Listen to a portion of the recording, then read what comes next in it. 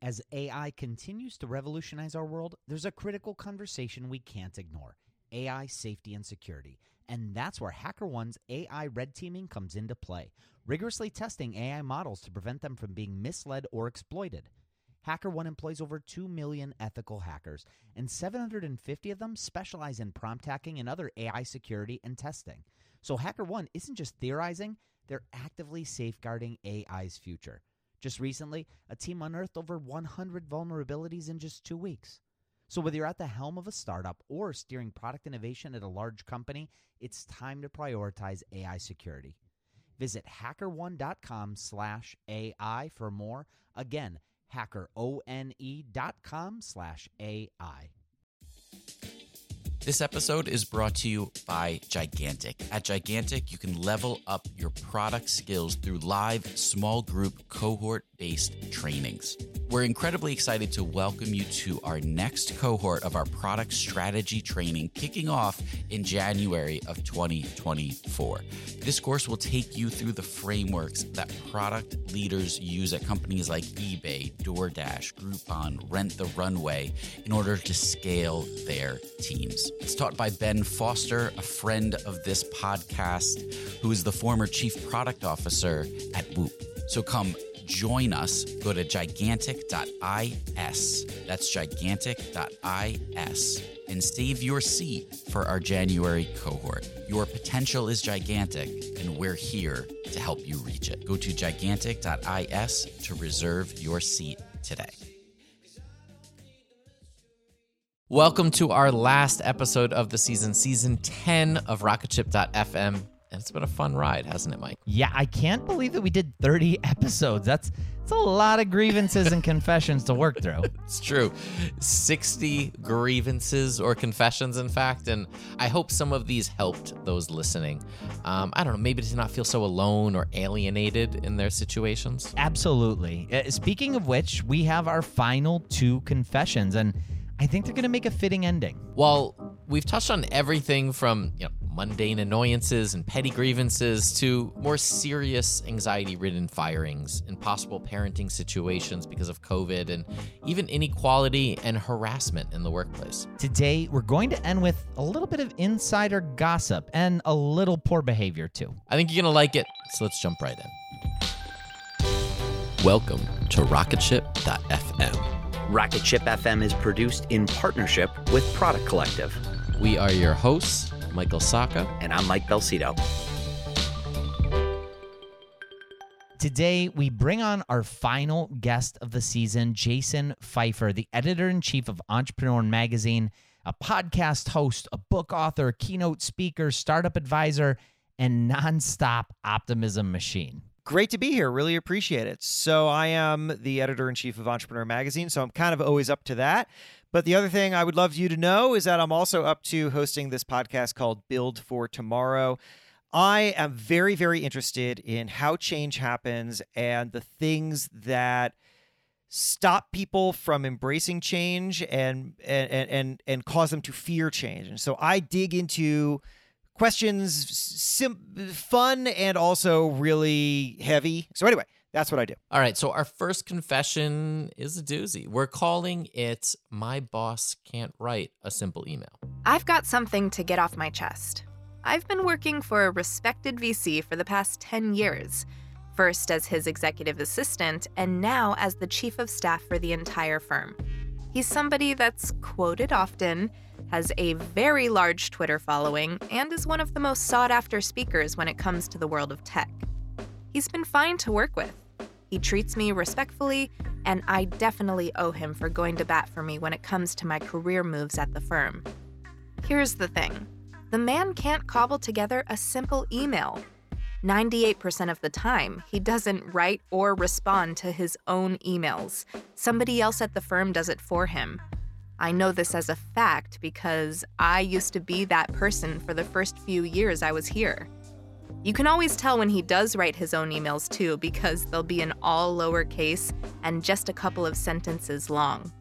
Most of the time, he doesn't even review his emails because they'll never make it past his EA. That person will read them and respond accordingly, so long as it's something they can handle. So next time you reach out to your VC hero, you can wonder if that response you got back was actually from that person. Maybe, just maybe, it was really his assistant in disguise. Okay, so Jason, I know you have thoughts on this one. I love this. It makes me laugh. It makes me rage. It makes me rage against my rage. A lot of conflicting feelings here. I really, really wish that we culturally put more emphasis on teaching writing. There was a New York Times story years ago that I remember I loved the headline of, which was, "What Corporate America Can't Build, a sentence." And like that just nails it, right? We should be teaching people this. It's very sad that we're not, but this is the state. So say there's somebody listening who we've now thoroughly offended because they're a terrible writer. How, with access to everything that we have, where would you tell them to go? And like, they're good courses? Are there things that you have done? Are there specific books that you've read? Where would you start if you wanted to become a better written communicator? Oh, that's a good question. Okay, so first of all, let me tell you one thing that I learned. I used to work with this guy on a project, and we worked together for a few years, and he was a terrible writer, and it drove me crazy. And I used to give him advice. I'd be like, hey, you used the wrong there on that tweet. Right? There's an apostrophe. It's a different one. And he would always be appreciative of it, but he wouldn't seem to absorb it. And then later he discovered that he has ADHD and he's like a little dyslexic. And so it for real, not like I have ADHD, right? Like he went to doctors. And so then I realized, you can't always just assume that everybody is starting with the same learning ability. So I think it's worth considering what your possible limitations are. But let's just say, to be straightforward and simple about it, I think that the best thing that you can do is to pay very close attention to the things that you are reading. This is how I taught myself how to write. I identified good writing. I read it. I thought about it. Take a look at it. What is happening? Can you mimic it? Intentionally try to mimic it. I don't care if you are 20, which is when I was really trying to do this, or you're 40 or 60 or 80 or 100,000. Like, spend some time absorbing what you're reading. Think through it carefully, and then try to mimic it. That is fascinating. Yeah, I remember doing that with James Altucher in the beginning. Oh yeah. James is a friend of mine. So his writing is very simple, yes, but very effective, and his communication is amazing. And for like 6 months, I found myself just writing articles exactly like him. Yeah. I would be reading and then I'd go write. I didn't even mean to do it. But again, like to your point, he's not necessarily Ernest Hemingway, right? The style is very approachable, and it was easy to kind of pick up that voice within the writing.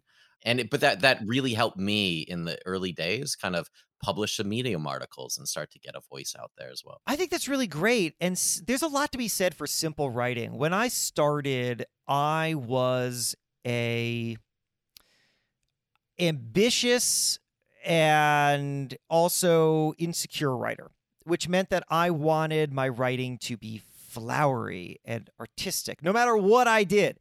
I started as a community newspaper reporter. I would try to write these, zoning board of appeals meetings with some flair, and there's no flair necessary there, right? And that was in part because the person who I had selected to mimic when I was 20 years old was Dave Eggers, who is a wonderful novelist, but also a very complex writer. And I was trying to embody that voice. And you know what I found later on? My first national magazine job was at Men's Health, and I wrote this piece. I think it might have been about Paul Pierce. I can't remember. Whatever it was a profile of some basketball player, I think. And I tried to do it in a different style. And that style was, instead of being flowery, which my editors hated, and I don't think I was very good at it anyway, I was just as straightforward as possible. I had it in my head. I was like, let me write this as if it is meant to be read fast. I want it to feel like you get on a slip and slide with this piece, just whoosh, And so that meant that the writing was very simple and straightforward and thoughtful, but not complex at all. And I got a reader email from it. When I rarely got reader emails at Men's Health, and the guy was like, "Hey, I really liked that Paul Pierce story. It was really interesting. Also, I loved how it was written. It was so straightforward and easy to read." And that sounds like those advertisements that Budweiser puts out, which I always think are ridiculous, where they describe their beer as drinkable, as if that's the thing that you want out of a beer, is just like to be able to drink it. But it turns out there was something to be said for that I had created something approachable. Instead of trying to flatter myself with my writing style, I created a larger on-ramp for my audience, and that was valuable. And I have attempted to embody that fastness and that slip and slideness ever since. We all do this, don't we? We all have these communities that we're in where we think really deeply about whatever it is we're creating, whether it's a product or writing or anything else, and we want to impress each other with our great ideas. And you have to remember that you are not creating for that community. That community is thinking infinitely more about things and will poo-poo simple ideas in a way that your consumer, they don't want that. They're not thinking about that. No consumer has ever sat around like dissecting magazine stories in the way that me and my peers have dissected magazine stories. Ever. They are not, they're just looking for information. You know what I like to tell myself at Entrepreneur, and I tell my staff too? Our audience does not want to read our magazine. They don't. They have more things to do. They don't want to sit there and read a magazine. They're doing it because they've decided that it's one of the best ways to get new ideas for their business, and that's what they want. But they don't want to be like sitting around enjoying a magazine. That's not what they want to do. So let's make this as easy as possible for them. We'll be right back after a quick word from our sponsors.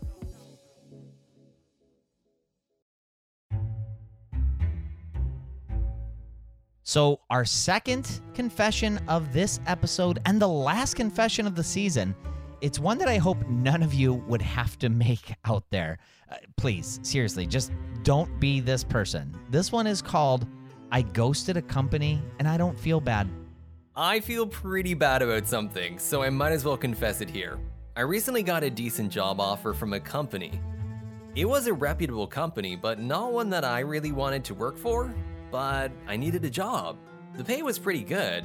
I figured there are worse things than taking a job that pays pretty well, even if I wasn't super excited about working at the company.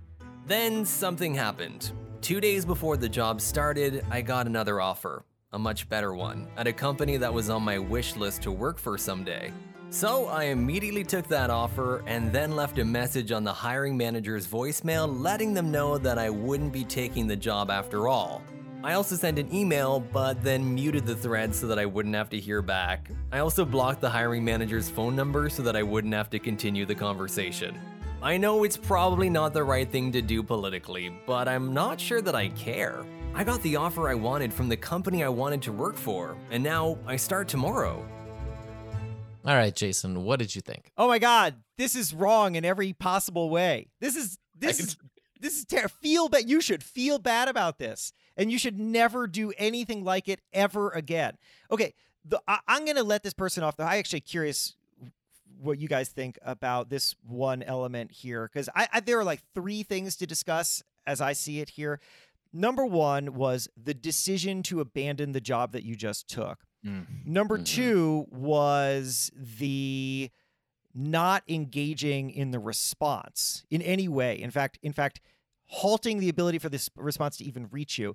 And then number 3 was this line, it's probably not the right thing to do politically, but I'm not sure that I care. So these are the 3 things to discuss as far as I'm concerned.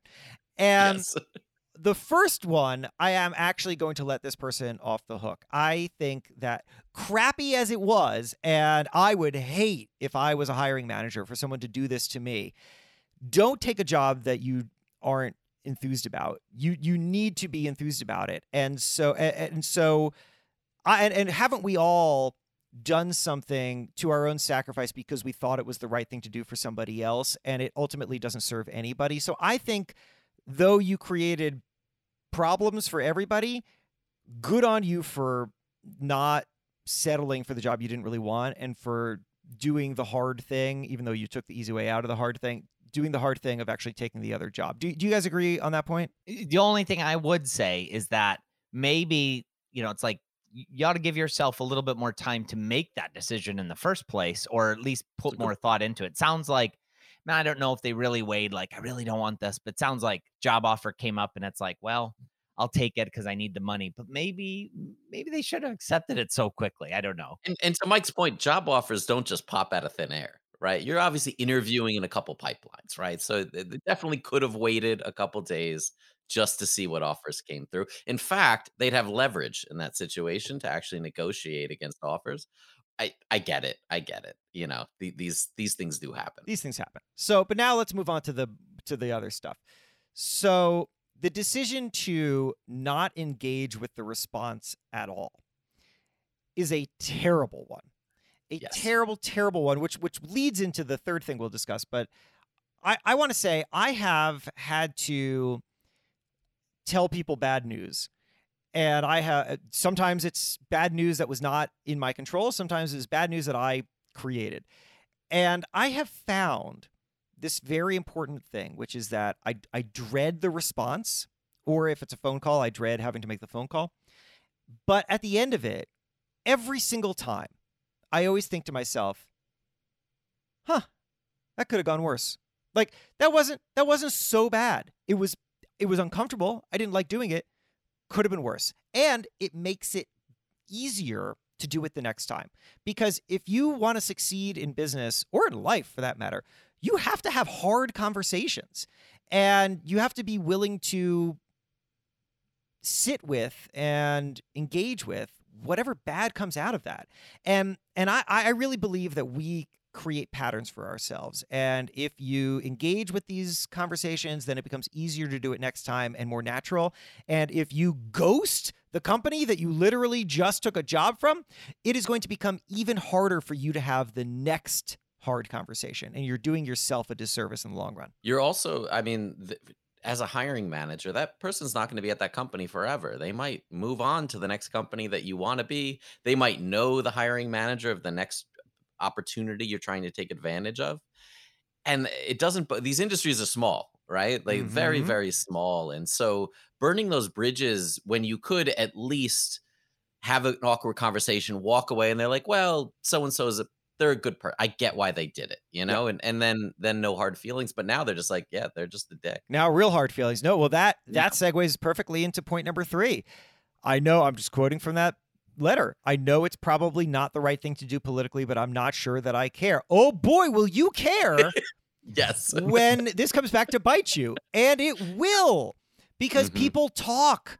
People talk. Yeah. I am, when I'm at the bar with colleagues or people who have nothing to do with my business, for which, you never know how they're going to intersect.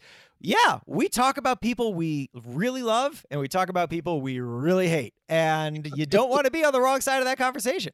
Do you think, Jason, they could reconcile this? Do you think like they could go back and be like, look, guys, I screwed up. I'm sorry. I just wanted to acknowledge that what I did was wrong to the company that they walked away from? I think that you could give it a shot. I don't know how that hiring manager is going to feel about it, but I don't think that. I think that it's worth trying. I honestly do, because it can't get any worse than the situation that you have already created. So you reach out and either you make something a little bit better, or you keep it exactly as bad as it is before. There's no way to make it worse. And also possibly, even if the hiring manager gets that email today and is like, yep, I don't know about this. Still, maybe a year later, when the name comes up in conversation and they say, man, that person did this crappy thing, but then they apologized. So there's a core there, and that might work. A way to think about this, which I think is useful. People don't necessarily judge you by the decisions you make. They judge you by how you make those decisions. We will be right back after a quick word from our sponsors.